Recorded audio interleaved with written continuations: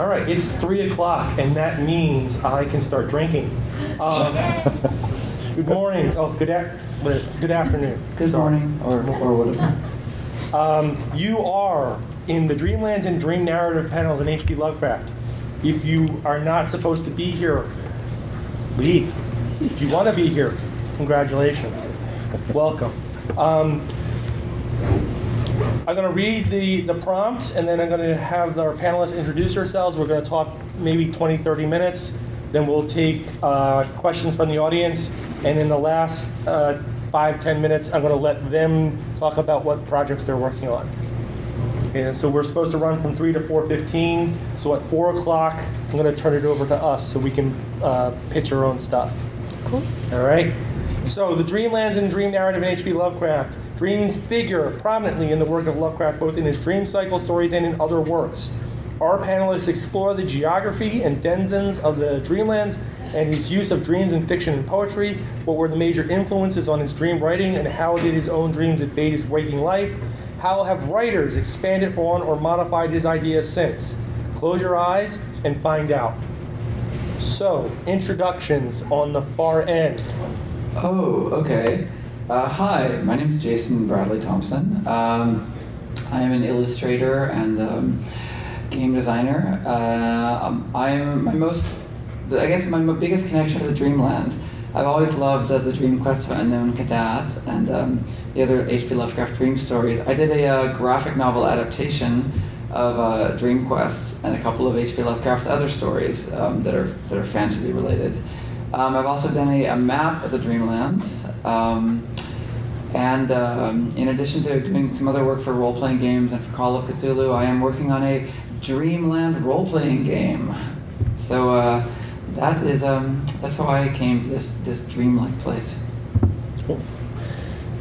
Hello, my name is Jim Chambers. I write a lot of short fiction and novellas.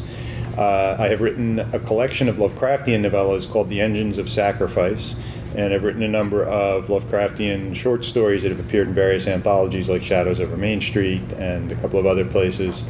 I have not written anything in the Dreamlands context to date, but it's something that's on my radar. And I write graphic novels, and won the Bram Stoker Award for Kolchak, The Night Stalker, The Forgotten Lore of Edgar Allan Poe a couple of years ago, which was an original graphic novel starring, if you remember the old TV show with Darren McGavin, Carl Kolchak.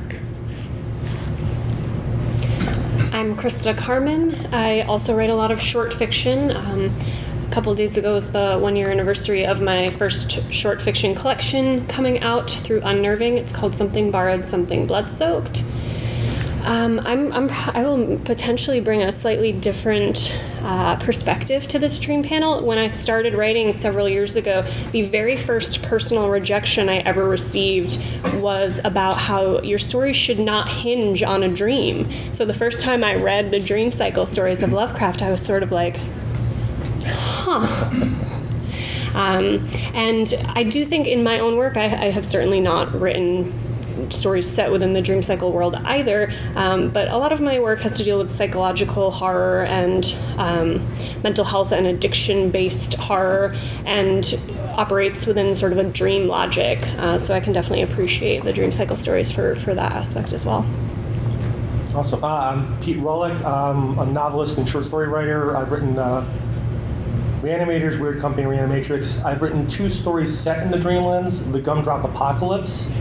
This is about fairy tales, breaking the bonds and letting Shub-Niggurath in through the moon, and then having to marshal the Eldar cats to fight. And then the posthumous recruitment of Timothy Cotton. A couple chapters of The Weird Company were also set in the Dreamlands. So I'm slightly qualified. I might not be, but they put me on this panel. So yes. So let's start at the end with Jason. Let's talk about the geography of the Dreamlands, and you seem to be preeminent in that field right now. Well, yeah, that's a good question. I feel that as Lovecraft describes the Dreamlands, they're very, they're fairly mutable. it seemed like a lot of Lovecraft's sort of mythos concepts. It seems like it developed over time. Like, when you look at like the doom that came to Sarnath, it looks like he maybe is talking about the ancient past of our world. Like it's sort of these almost, Conan, like prehistoric, forgotten cities, the stories. But then later, retroactively, a lot of these places became part of the land of dreams in Dream Quest of Unknown Kadath. It's like, oh, Sarnath, yeah, that's over in the Dreamland, of course. It's not like it's not next to Turkey, But I kind of feel that it's okay this can be reconciled, within the fiction, in that maybe places that are old enough, they cease to exist in the waking world, but they still live on in dreams, with these medieval cities or these ancient places. And when you look also, I think, at the work of Lord Dunsany, which is such a big influence on Lovecraft's Dreamlands, it is sort of about like a otherworldly fairy tale space, but particularly in the older stories, it's also very much like mythological and kind of ancient biblical, this kind of ancient sort of Orientalist sort of world that is, this seems to be of this kind of like unchangingly ancient place. So it's so there's a lot of different ways to look at it, and the way I prefer to think of it is that the world of Dreamlands is infinite, and that all of these interpretations can coexist simultaneously, like the dark and surreal together with the sort of fairy tale and that labyrinth of Jim Henson, and all of the other interpretations.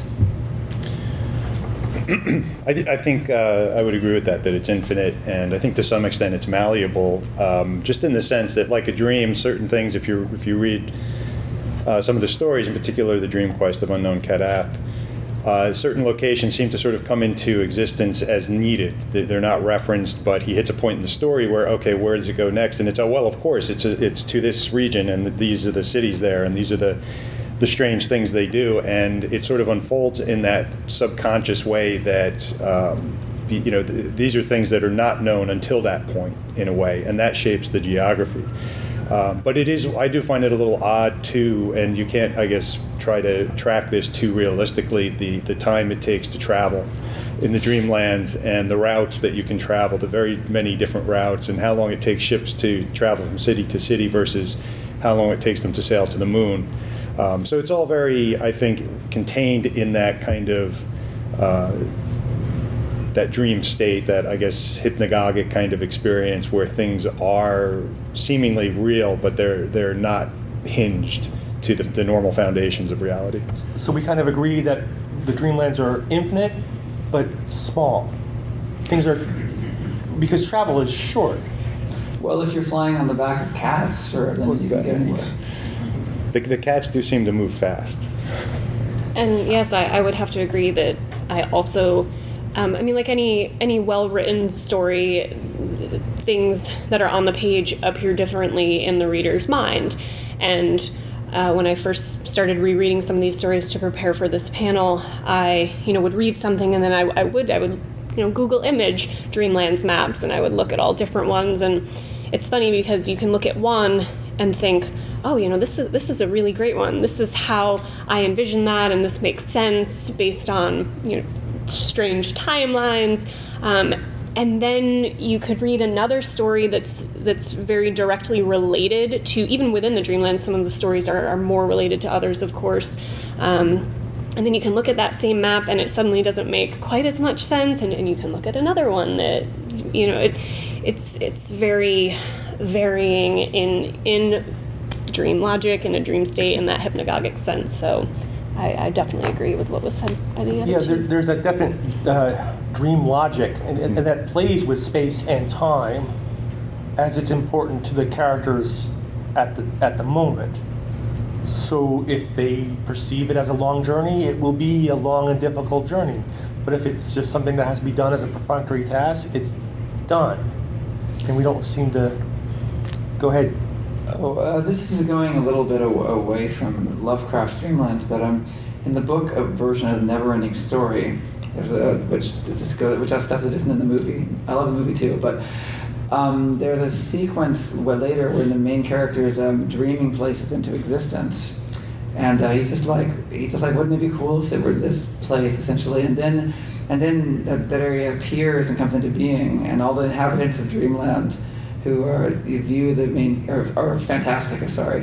who view the main character as their sort of this great hero, they're like, oh yes, you dreamed this place into being, and now it has always existed. It's always been there, and you dreamed it into being at just this moment.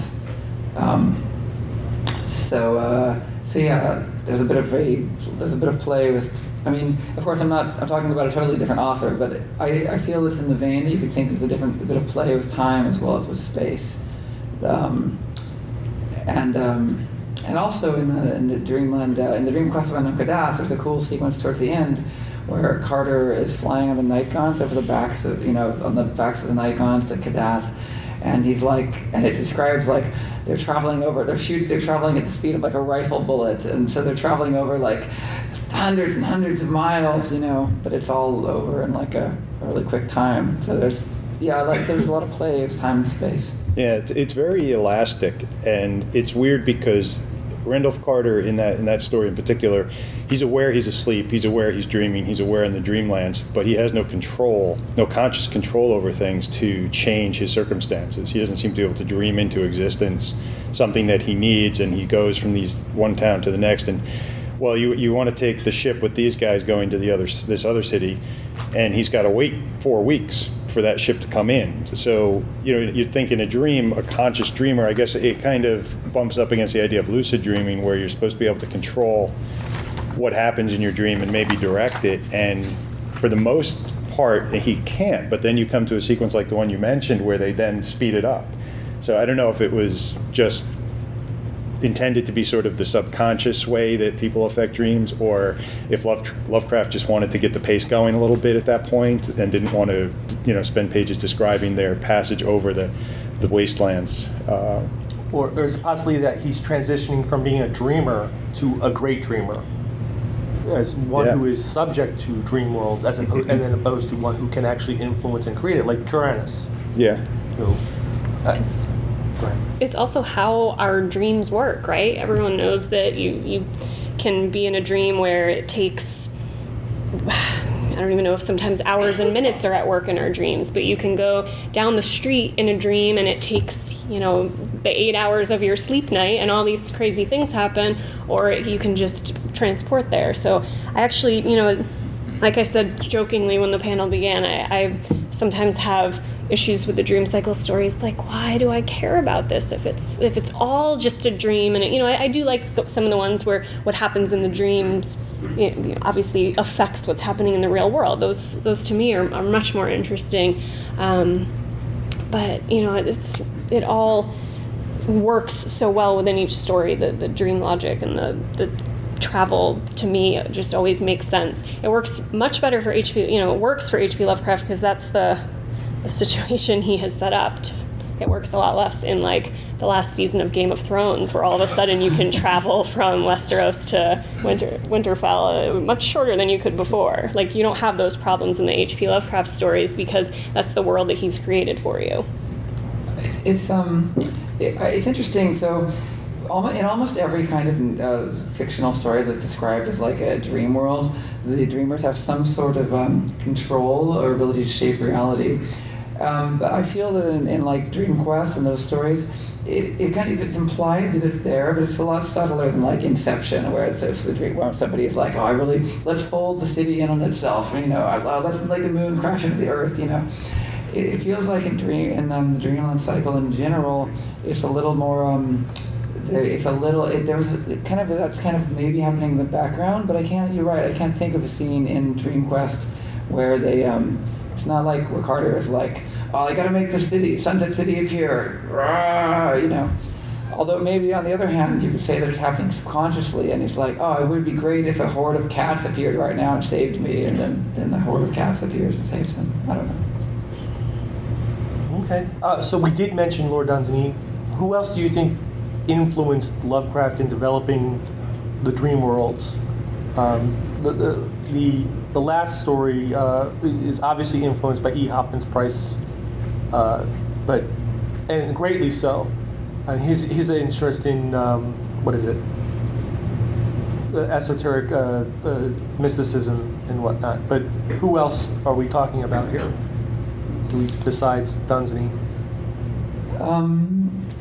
Yeah, that's a really good question. I think that the whole idea of a dreamland, I almost feel I'm going to throw this out there and I don't know the answer, but it seems like that was the word dreamland. You can see it used in a lot of other stuff from the 1800s, like Alice in Wonderland. That's very close to dreamland. You can see other stories that are about like fairyland, and there's even other novels. I mean, I don't think anything major, but like some obscure novels that are, and short story collections that are like there's one called Tales of the Golden Dreamland. And it's not Lovecraft's Dreamland, but there are a few other peoples that are using this term.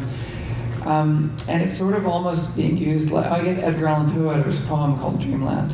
So the question is, are they talking about a literal dream like we think of, like the state of dreaming, or are we talking kind of about like a fantasy land or fairyland?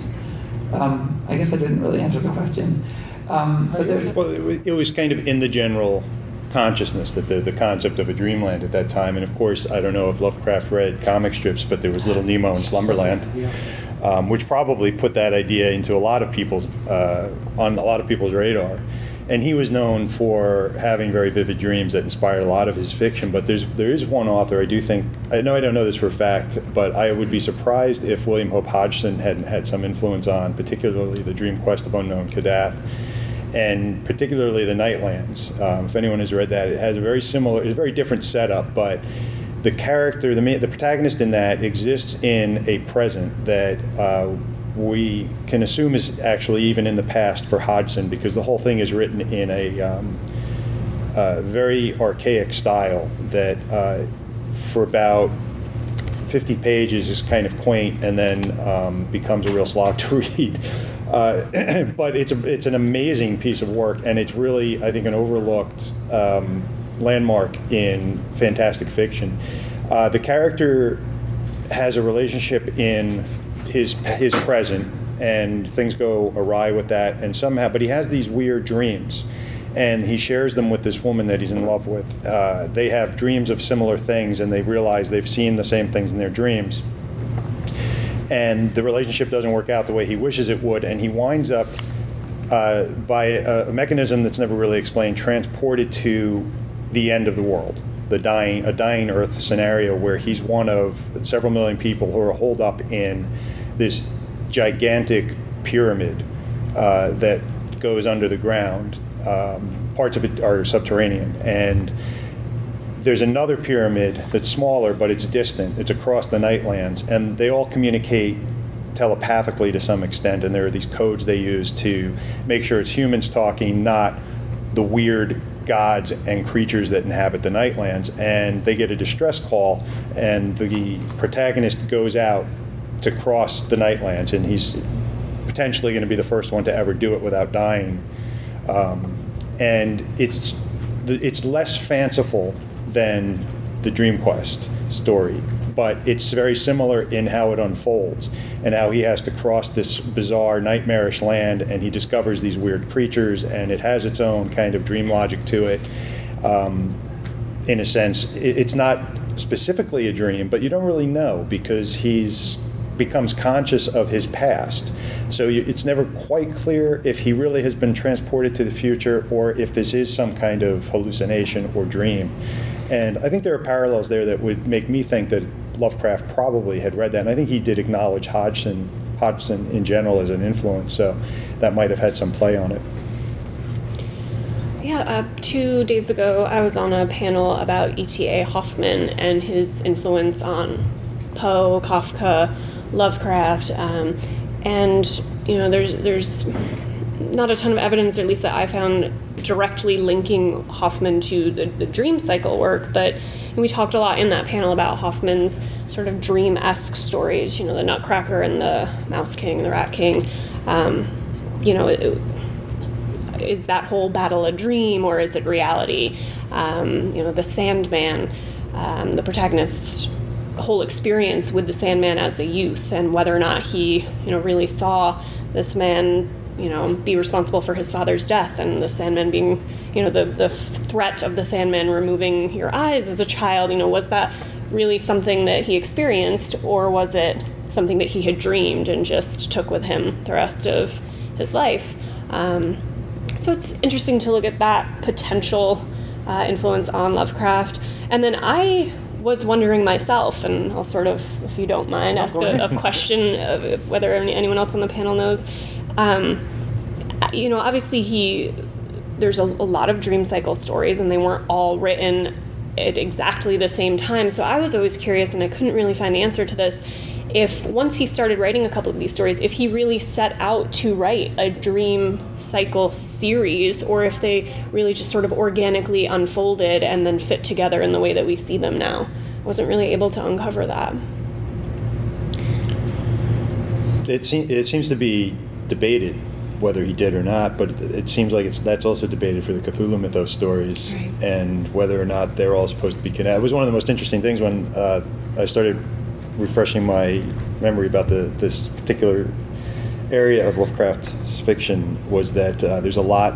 If you go online and look for information, I've found pages saying that these are all part of his one big world and it all connects, and I've found other people saying no, they're two separate things, he didn't mean those connections. And so, I mean, to the extent that he set out to write a series, I couldn't say, but it seems like he just kind of did the same thing he did with his other stories, which was just draw on a lot of the same common elements to tell a new story. There is this very, very short, one-page fragment of a novel called Azathoth, which Lovecraft wrote, which he claimed was going to be a fantasy adventure in the style of the novel of Vathek by William Beckford. William Beckford was a rich, eccentric British guy in the early 1800s who was obsessed. He learned Arabic, and he was obsessed with the Arabian Nights, and he wrote a fake pseudo-Arabian Nights fantasy novel called Vathek. So I think maybe arguably that's also an influence on DreamQuest. And arguably Azathoth was an early draft of DreamQuest. I've heard that suggested, but unfortunately what we have of it is only one page long, so it's very difficult to figure out what it could have been like. So maybe he was sort of planning it out? Yeah, that's interesting. Well, so he links the Dreamlands to Richard Upton Pickman, and then Pickman is linked to everything else through, name dropping in various other stories in the Necronomicon. That's not accidental. That's a conscious thought. We don't just pick Richard Upton Pickman's name out of the hat and use it for this story, and then he shows up in the Dreamlands, and he's a ghoul. So there's a conscious act there to link those together. How extensive that's supposed to be, we can't ever be sure of. For me, that's one of the fun things about DreamQuest, is that you get to see these creatures like the ghouls, who in a previous story they're these terrifying monsters that you really don't want to go near, and they're really bad. And suddenly in DreamQuest they're like these they're like big fluffy dogs, and the hero is like, oh, I love you ghouls, and have some bones, and let's hang out. So it's funny that in DreamQuest it's almost like he's taking these things that were that were horrific and dark in other stories, but then he's sort of doing he's flipping them, and he's like, actually, I know they're horrific, but I love horror stuff, so I'm just gonna have Frankenstein be my friend in this story, So it does feel like, yeah, he's kind of bringing it all back together. I always think of the DreamQuest story as like the remix of his greatest hits. The characters in the DreamQuest or in the Dreamland stories all appear there to great delight. Yeah, it's funny. There's a point. The first portion of DreamQuest in particular is sort of light and very fanciful and imaginative, and then there's a moment where he does go. I forget the exact turn of the plot that winds him up with the ghouls, but it almost feels like Lovecraft is writing and going, I got to make this darker, or it's like, I need more monsters.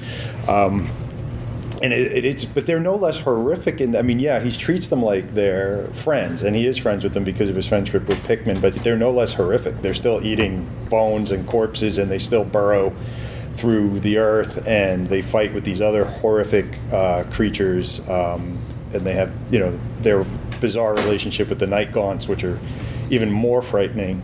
So it's weird that he does you're right. It's like he took all those monsters and said, no, these guys are my buddies. I'm part, or maybe he saw Randolph Carter as somebody who fit in better with the monsters than with the real world. Well, I've heard it suggested that Dream Quest is kind of following, in a sense, the model of these kind of these sort of now really dated adventure stories, where the British explorer would go to the faraway place and he befriends the local tribe, and then they're like, hey, yeah, totally, become our king and lead us into battle. But in Dream Quest, instead of humans, they're ghouls and Night Gaunts. So maybe that makes it actually aged better than otherwise. So I don't know. All right. So you mentioned ghouls and Night Gaunts. What about the Men of Leng? Well, and how does Leng bridge? Oh, it's a hard question. How does Leng bridge the gap between the waking and the dream world? It's in both, right? Or no?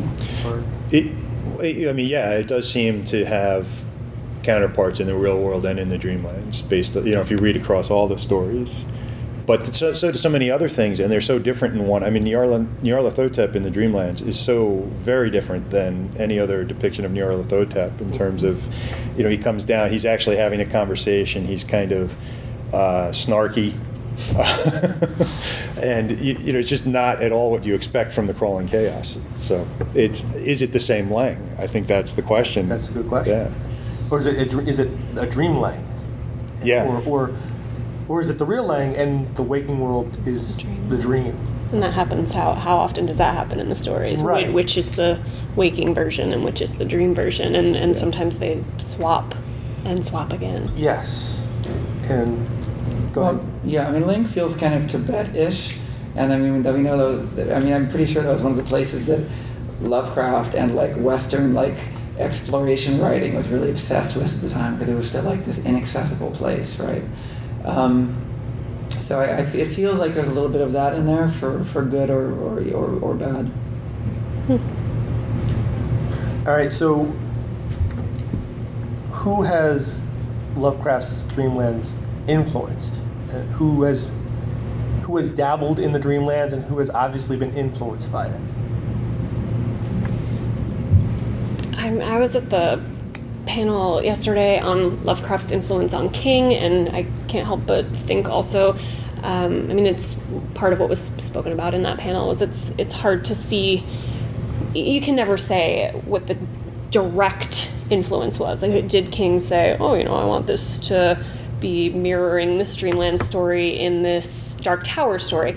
Probably not, but the unconscious influence is definitely there, and I definitely see at least the mythos aspect of the Dreamlands in the Dark Tower series, and in the same way that little pieces of that also show up in the larger mythos of King's world. Other stories have pieces of that, just like other stories in the Necronomicon have pieces of the Dreamlands. So I think King would probably be one of the people that was influenced by those stories. Yeah, I don't know if I can think of anybody other than King who's been directly influenced. I know Brian Lumley wrote a number of stories set in the Dreamlands, which I have not read, so I can't really comment on those. The hero, they're adventure stories. Yeah, there's Ice Dawn Aran, they're quest stories, and they're enjoyable. I like reading them, but I think they stay they don't map any new geography for me. I don't see they add much to those the Dreamland stories. There's pretty much the Dreamlands as Lovecraft described them. Right. Okay. The Dark Tower. That's totally true. Of course, there's I guess a big one of the last couple of years would be the Dream Quest of Velid Bo. Yes. Which it doesn't really describe new places, but it's really new, and I really love that book. And in the 1970s, Gary Myers did a collection of Dreamland stories called The House of the Worm, which I think is available on Kindle now. Right. And those are really good. And there's a new anthology of dream stories coming next year, I think, called edited by Cody Goodfellow, called New Maps of Dream. It just got announced. I forget what the publishing house is, but I'm looking forward to that. I just finished an anthology, I believe it's called Kill Those Damn Cats. And they're all about the cats of Ulthar. And I would suggest that maybe 50 to 60% of the stories are, they deal with someone kills an Ultharian cat and tries to avoid paying the price. They're all kind of entertaining, and honestly, I individually each story was good. Put them all together in one anthology, it's like, okay, I've read this story, like it was the story before. Wait, So are you saying you don't like cats? I love cats, but to read 5 stories in a row about a cat being run over by a car or an automobile or a horse, yeah. But did they have to kill each cat 9 times? Actually, there is a story, and I forget the title, where there's a cat that has 10 lives, and everyone's freaking out because it's violated the rules. It's a cat. And then a Florida writer by the name of Richard Lee Byers did a story called, and his collection is called The Hep Cats of Ulthar. It's about an Ultharian cat who comes over to the waking world and gets stuck in a jazz bar. And is hunting, I think he's hunting a Zog, whatever. Yeah. That has crossed over and wreaking havoc in the neighborhood. But you mentioned Keith Johnson's The Dream Quest of Velabo, which the more I read it and read it again, the more I'm enjoying, because it takes Randolph Carter's Dream Quest and not only gender swaps it, but flips it around. Instead of trying to get to the Dreamlands, she ends up trying to get out. And then she enters our realm, and it's just as wondrous and joyous for her because it's different. So really plays with the idea of what is fantastic is really just based on your point of view. So, yeah. It's hard for me because I kind of don't enjoy. I'm just kind of going off of that to talk about something else. But like the quest stories of the Dreamlands cycle are the ones that I enjoy the least. The ones I enjoy the most are, and they don't even have to have much of a plot, but just the ones that have more of a fully narrative arc story with a bit of a conclusion. Like the Cats of Ulthar has that for me. It's like the other ones just don't seem to. They don't seem like stories to me. I don't know if you guys agree with that, but they just, and I think that's why, I think we talked a little bit about this at the beginning of the panel. I've read, all of Lovecraft more than once, and the Dream Cycle quest stories, they never stick with me. I have to, constantly refresh myself on the details, but the ones that are fully formed, stories, those are a lot more enjoyable, and they even have, things that are close to sort of fleshed out characters sometimes-ish.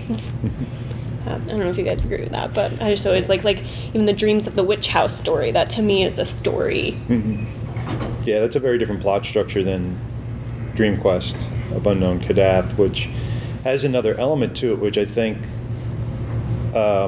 it's definitely a quest story, but there's also this kind of in the background, or at least I sort of read it this way, of elite dreamers and sort of trying to up your game to become different, a higher level dreamer, and there's certain aspects of the Dreamlands that are only available to certain dreamers of certain credentials or accomplishment, and so there's sort of a game element to part of it too, which is very different from Lovecraft. Yeah, and I had forgotten that whole part of it until I reread it recently. But I agree that the Dreamland stories in general do stick with me less vividly than his other stuff, for sure. In Pickman's model, I think that's one of that has real substance to it. And interestingly enough, I do get more out of it, with the addition of Pickman in the Dream Quest story. It's sort of more enjoyable to read Pickman's model after reading that one again. I feel that the sort of the fantasy side, the sort of Lord Dunsany and dream side. Well, there's 2 ways of thinking of dreams. There's a like dream, oh, what a wonderful fairy tale. I wish I was on a castle on a cloud and I could ride a Pegasus dream. And then there's like the more dark element of dreams and what we think of in Dreams in the Witch House and some of those other stories like The Thing in the Moonlight. There's the nightmare aspect of dream, right? And these kind of coexist uneasily in Dream Quest. I mean, I like them both, but you know, there's the terror and then there's the wonder aspect, and anyways. All right, so you did mention there's how you deal with the Dreamlands, and I have written some stuff about the Dreamlands, and one of the things I had to figure out is how do you deal with the Dreamlands in terms of H.P. Lovecraft's cosmicism and his science fiction universe. And what I came up with was that the Dreamlands are essentially a virtual reality that we can access, but it's not ours. It's the virtual reality of the Elder Things from Antarctica, and it's just sitting there. And it's where they used to go and play, to play at being gods in a fantasy setting. So all these great ones that were wandering around, the other gods of the earth, are their versions of playing characters, and human beings are essentially NPCs. And as the older players have died off, the NPCs are just still running around, and new great dreamers are appearing, but they're not really in charge. They're just usurping the system. I think honestly that Lovecraft's Dreamland stories, to me, they're so different from his later science fiction stuff that I don't even try to reconcile them as existing in the same universe. I mean, you know, it's just really hard to imagine the universe where on the one hand, humans are insects, Cthulhu is gonna eat you. Oh, by the way, the whole planet is just a speck of dust. Goodbye. With like in the Dreamlands, where of course it's sort of like bright. I mean, there's monsters, but it's kind of, on the other hand, it's kind of like bright and like wow, and kind of like an LSD trip maybe, and like a good one. And also at the end of Dream Quest, Carter like basically defeats Nyarlathotep, and like he actually like the universe, it's kind of buried in there, but like the universe dies and the Big Bang happens again and it's born again, and Carter is outside of it and he comes back into reality and he's like, whoa man, it's just I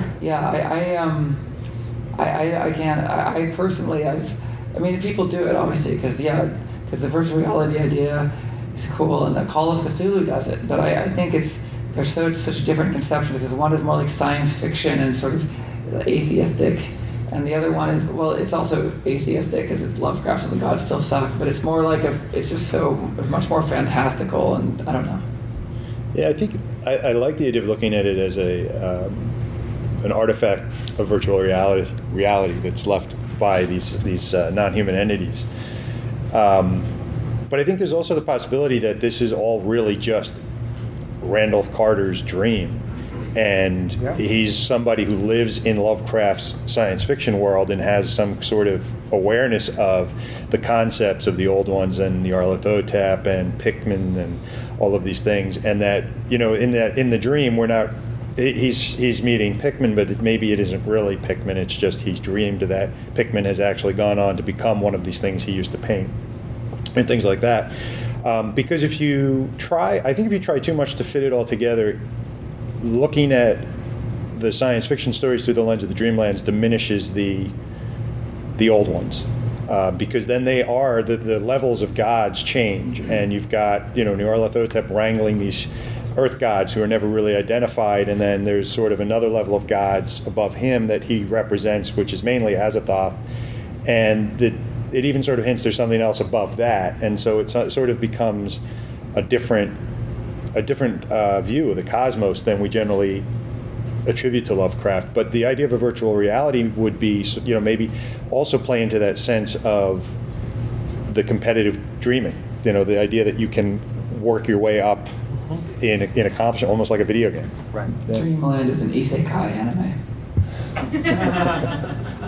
Yeah, I mean, I kind of agree. I don't know that I can add anything more perfect than what Jim just said. That's a really cool way to look at it, and I think I do agree that I don't like to look at the dream cycle stories as being super connected to the mythos as a whole, because I do think it changes the way that God's presented.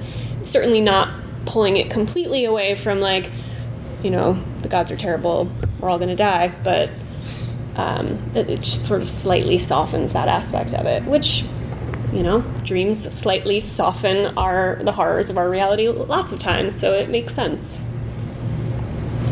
So we are going now to open it up to questions from the floor. Sure. So, this young lady here. Yes. So I was thinking it's interesting that you brought that up, sort of like a virtual reality almost, or like an alternate reality, like an alternate Earth. Yes.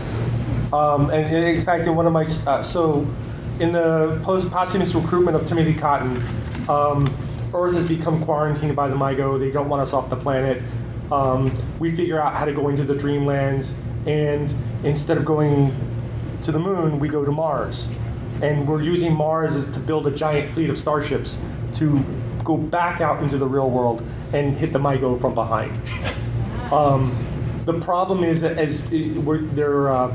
when you go into the Dreamlands, you change. You're not always human. Sometimes you're a cat, sometimes you're a gug, sometimes you change.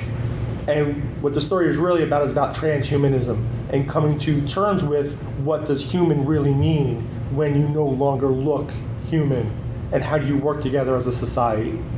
The whole war thing is just a way to deal with that. But yes, virtual reality, this also deals with the whole geography of the system, and it's literally a 10-minute trip to Mars in Dreamlands, because it's short. We don't need that journey. But yes, that's what I'm trying to do with my fiction. Sort of. I kind of one more question Sure. before I let you go. I might have missed this part, but why do you think Carter was able to escape your lab attack?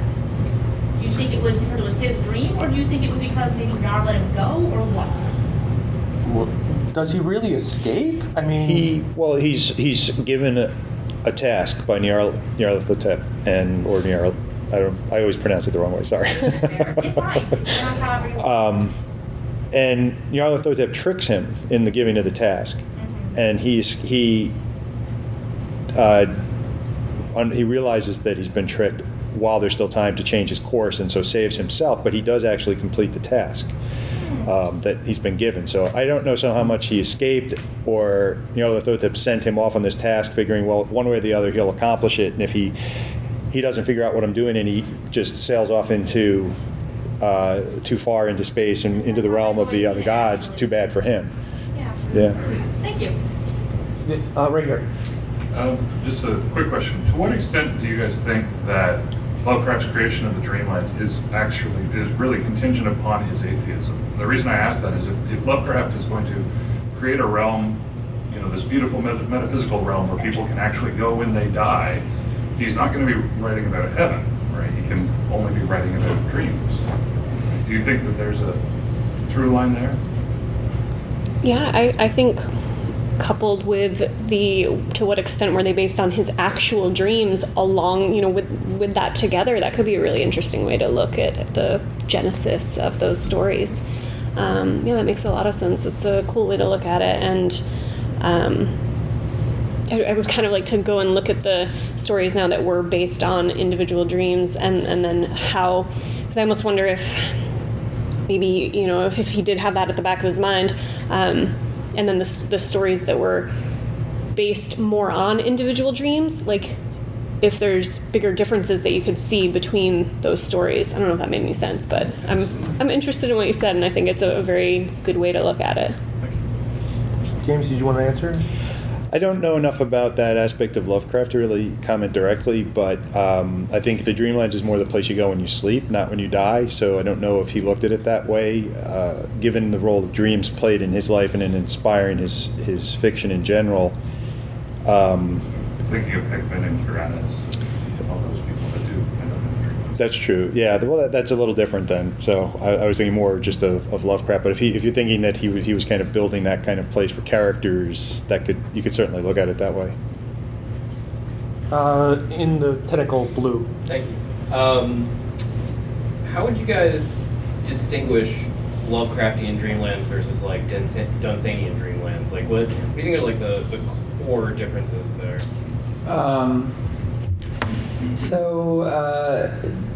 That's a really good question. I feel that the main I feel that you could almost say that they're set in the same world, honestly, in some ways. But the main difference is that to me, is that in Dream Quest, the main character,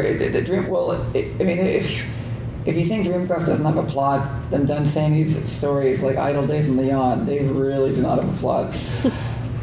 They're really just about beautiful things and wandering around, although he does have some that are more like little fairy tales. The thing about Dunsany is that he never cared about building a cosmos. He never cared about putting these things together into a consistent world. That's something that only Lovecraft really did. So that to me is the biggest difference. Is that in Dunsany, I feel like Dunsany, he's almost like he's so good at coming up with new names, and in every story he's just like, hey, here's another like 20 new names. Whereas Lovecraft wasn't as good at coming up with names, so he had to reuse them. And in the process, he had to build this world because he couldn't think of enough.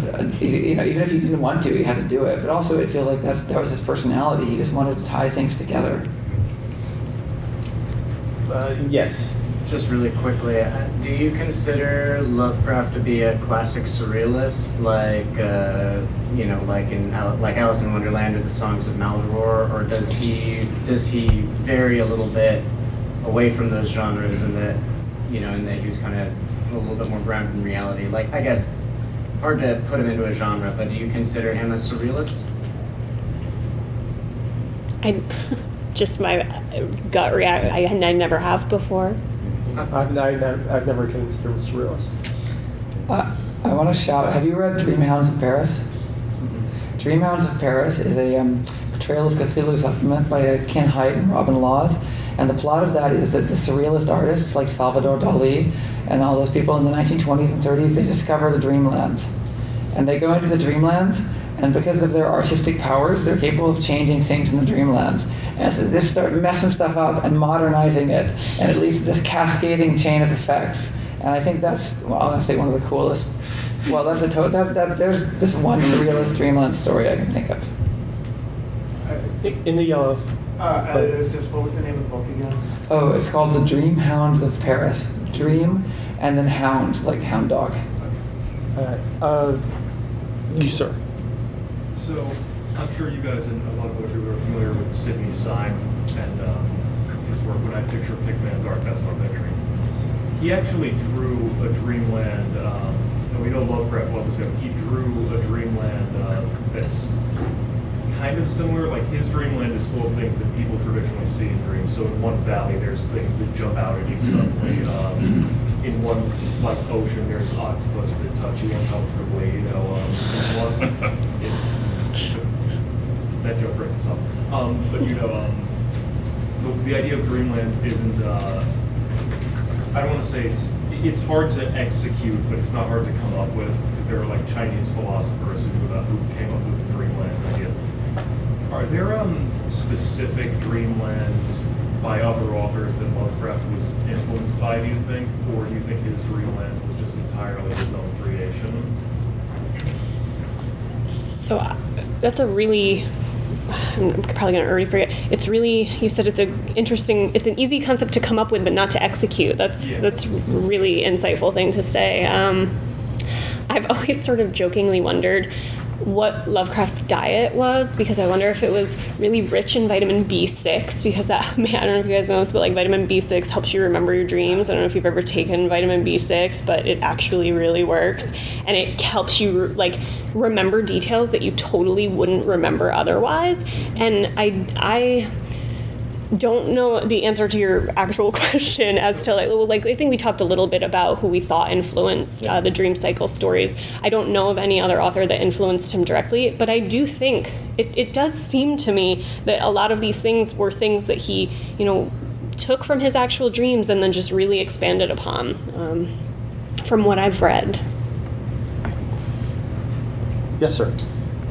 I was trying to hear the name of a book before, Idle Days of what? I couldn't really hear.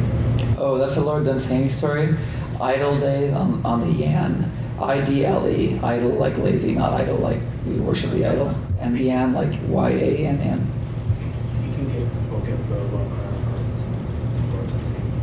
Cool. Yeah, you're right here. Me? Yeah, no, okay, yeah, sure. Okay. Really quickly. Do you think that Lovecraft had something to work out? Because he never released the Dream Quest. He dismissed the story, put it in a drawer. And maybe it's because of the ending of that story that the paradise is here. It's Boston, right? The story is to channel over Boston. And because of that, it's a sort of therapy for Lovecraft. And when he reached the end of the story, there was no use for him to put it out because it was his own therapy. He came to paradise is here and now, not in the dreamlands. Sort of a, what do you call it, a cautionary or a morality tale? My understanding is that he just didn't think very highly of his writing in that, and that it was not up to the snuff of his later work and his science fiction stories, and so he set it aside and sort of dismissed it. But I mean, it definitely seems like he's working something out in these stories. Lovecraft dreamt vividly, and he didn't really seem to fit well into the real world. And Randolph Carter is seeking this incredible city that he sees in his dreams but can't reach. And spoilers, hopefully, discovers by the end of the story that he has created that city, and that the carrot at the end of the stick is that if he goes there and does this task for Nyarlathotep, he can live in that city and sort of kind of get his own reality. So I wonder if that was something in Lovecraft's subconscious that he was working out with these stories, is that he'd much rather live with the ghouls and the Nikons and the cats of Ulthar than in Providence. So my question to you guys, what you thought about that? That was sort of the question. Yeah. So for me, we're always told that, Weird Tales writers, you have to work through your Lovecraft stage and then you'll go on to be more adult, mature author. But so maybe for Lovecraft, he had to work through his Dunsany phase and get all that out of his system, get it down on paper, so he didn't have to worry about it anymore. He had that stuff inspired. Sometimes when you write, you're not writing because you have a debt, you're going to sell it. You're writing it because it's in your system. You have to get it out, because otherwise you won't be able to write anything else. Or what you're trying to write will be influenced by what you don't want to write. I find this in my work, is that if I get an idea that just won't go away, until I deal with it, I can't work on anything else. So maybe that's how he's working out his Dunsany lust. I misunderstood your question when you said working through something. I thought you meant psychologically, not in his writing. Both. Oh, okay. All right. So then we weren't too off target. Who else? You, sir. What was the name of that story with the pyramids? The House on the Borderland? Which one? The with the pyramids? Oh, the Nightland. Oh, the Nightland, yes. The Nightland. Also, I know at least one podcast for author Lovecraft mentioned that he ate as cheaply as possible, and that may have actually contributed to his death from cancer.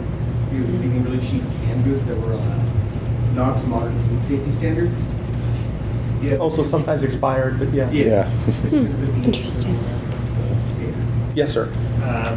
So I think we're talking about also the mind on minority influence by Lovecraft. I was thinking of Clive Barker's trilogy, if anyone has read that. Yes. There's this idea of a dream sea and a thing called quiddity. It's kind of very similar in terms of with the dreamland, because it's actually very, very physical. It's a place you can physically enter it. Right. Yeah. So the Weave World and even Arabat and the Thief of Always, they're all very dreamland-esque, right? It's very physical, and it reminds me of things the thing that panelists talked about yesterday, like many things about Lovecraft is actually very external instead of internal. It's not like a psychological dream. It's more like an adventurous dream. Yes. And it's actually a dream that's connected to the external world, like Azathoth and the real God or whatever. Right. In the yellow first. Yes, you, Minion. I just wanted to add to that list the Clive Barker stuff that you were talking about with the virtual reality and everything like that. Also, EctoKid. Oh yes, yeah, right. We all try to forget that those things happened, but they did happen. So. And an interesting fact, because you were talking about virtual reality in Dreamland, Lana Wachowski, back when she was known as Larry Wachowski, actually worked on the EctoKid and right.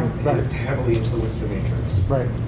All right, yes, you. The question of what's real is Randolph Carter, is the dreamer real or the real world of Randolph Carter real? We know that there are two figures which are dead in Randolph Carter's real world, but alive in the dream world. There's King Coronis and also Pickman. So, and we know also that the ghouls have kidnapped human children, which then grow up into this degraded creature in the dreamland. So, how do you see these two deceased figures who Carter knew in his real life, and they both died from drug use, neglect, general decay, whereas in the dreamland, they don't have that problem. They're now immortal, powerful creatures. Maybe maybe we could think of these things as different paths to take. These are paths that Carter's own life could have taken. He could have ended up a miserable drug addict and died because he loved the dreamland too much, or maybe he could have mutated into some dream creature like Richard Pickman did. But I don't know. Or is Carter an opiate addict? Lovecraft certainly would have known of De Quincey's Confessions of an Opium Eater. So is this all a hallucination?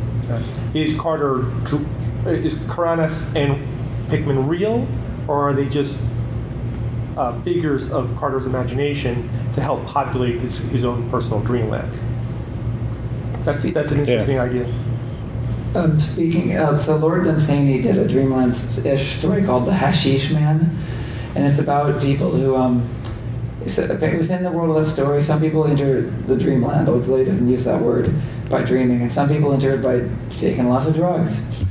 And so after the story was published, Aleister Crowley, the Satanist, wrote to Lord Dunsany, and he enclosed some weed, and he's like, I see that you have some experience in dreaming, but have you ever tried the actual drug hashish? And Lord Dunsany wrote it back, and he's like, I never take anything stronger than tea. I just ignored it.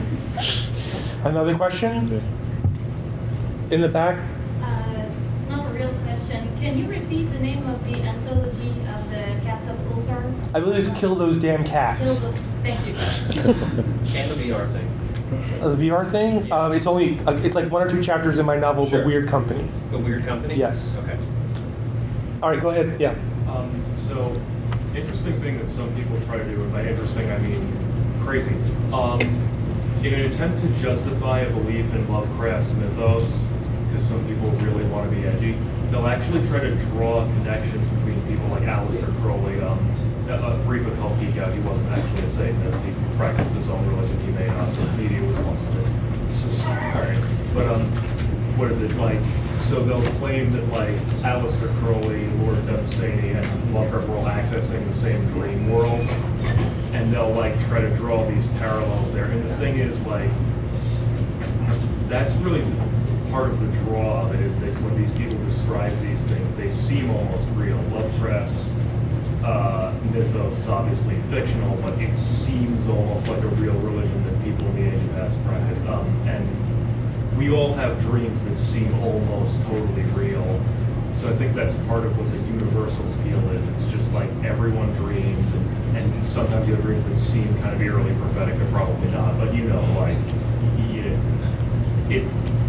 it might be part of that. But it's always been interesting. I mean, this is more common than question, but it's always been interesting how like dreams so thoroughly impact how we experience ourselves and how we experience a lot of things we don't even know about ourselves, and that like it's literally so vivid and so thought out and so like enriching to people. There are people who actually try to justify a real belief in the dreamlands and the mythos and all of this stuff. So it's like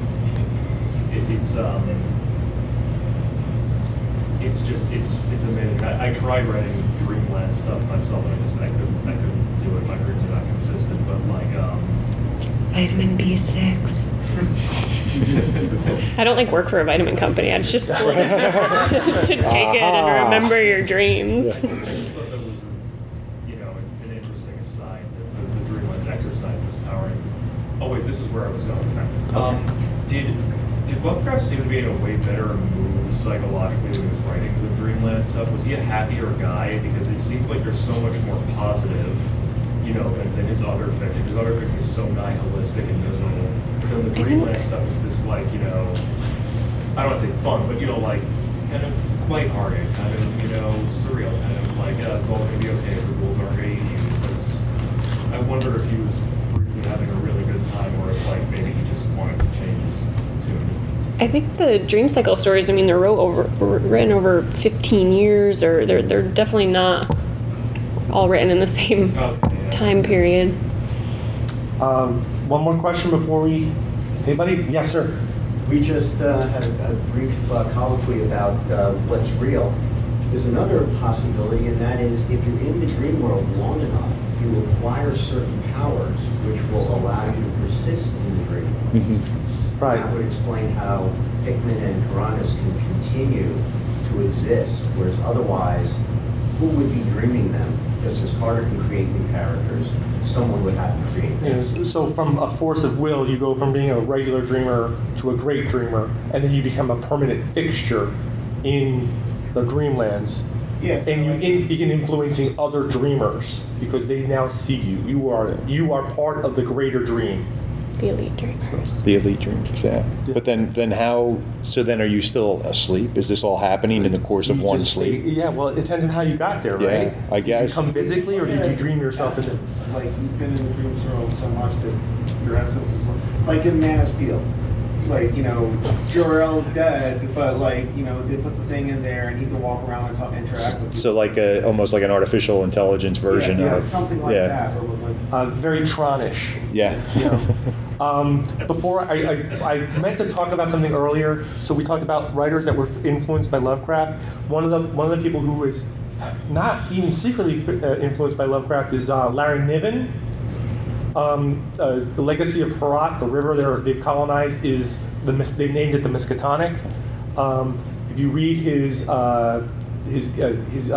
VR gaming stories, there's always a Lovecraftian element. If you look at Ringworld, the secret rulers of Ringworld are the ghouls. They have set up. They are the one species that is endemic throughout the entire Ringworld, and they have set up a mirror system for communication over vast distances. And they are fully accepted by everybody on this vast artifact because they deal with all the dead bodies, and every species on that ring accepts the ghouls because they're a necessary part of life. We were talking. So yes, they're abominations. They're hideous. They do horrible things, but they're actually really, really friendly. It's a very Lovecraftian way of dealing with ghouls. So we have a few minutes left. I want everyone to talk about what they're working on, starting with Jason. Yeah, I'm working on a Dreamland role-playing game. It's, of course, the Dreamlands have been touched on in other Call of Cthulhu and other Lovecraftian games, but this one is all Dreamland all the time. So yeah, I'm bringing together Lovecraft and Lord Dunsany and a couple of other things. And my feeling about it is, of course, in Call of Cthulhu, the character arc is you risk losing all your sanity and going insane or being eaten. In Dreamland, your currency isn't your sanity, but your memories. Because if you look at DreamQuest, Carter doesn't even remember that he freaking lives in Boston and that Sunset City is his own city outside his front door. Wake up! But so yes, you can Dreamland. There's the terror of nightmare and Nyarlathotep and everything, but there's also the seduction of how wonderful and enchanting everything is. And if you lose all your memories, then you'll be forever lost in Dreamland and never wake up. So that's what I'm working on. If you want to know about it, let me come over and ask me. Cool. I have a collection of horror fiction coming out next month from Raw Dog Screaming Press called On the Night Border. It includes 2 of my Lovecraftian stories and published for the first time a King in Yellow story that I wrote not too long ago. Other than that, I'm working on a horror novel that is definitely not Lovecraftian. A graphic novel inspired by Frankenstein, and as of this morning, apparently a really cool anthology project that I can't say anything about yet. So I still have my collection, Something Borrowed, Something Blood-Soaked. I had a story debut in an anthology for this con. My story is called Cleaver Castle of Carnage Presents The Coven Strikes Back, and it is in an anthology entitled Behold, the Undead of Dracula, Lurid Tales of Cinematic Gothic Horror. So I'm pretty sure that that's the longest story in the longest titled anthology at this con. There's that. And then I also have some stories coming out in anthologies over the next year. And also please come up and ask me. I've got a business card if you want more information. And I'm also working on a horror novel that's nothing like Lovecraft. It's like an 1800s Gothic New England period piece. So. Do you have a title for it? Actually, no, not yet. Stay tuned. Untitled Gothic horror and set in Rhode Island. So that's the title, the Untitled Gothic Horror set in Rhode Island. That would be very Lovecraftian, the unknown horror. So, and I'm your moderator, Pete Rawlik. My new collection is Strange Company and Others from Gehenna and Hymnon, which came out, I think, last month.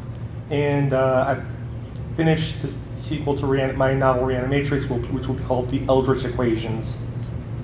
And hopefully that'll be out by next Necronomicon. Because I don't want to premiere it anywhere else. That's who I've been. Yes. Anyway, thank you all for coming. It's been a wonderful panel. It's been a wonderful con. Enjoy yourselves.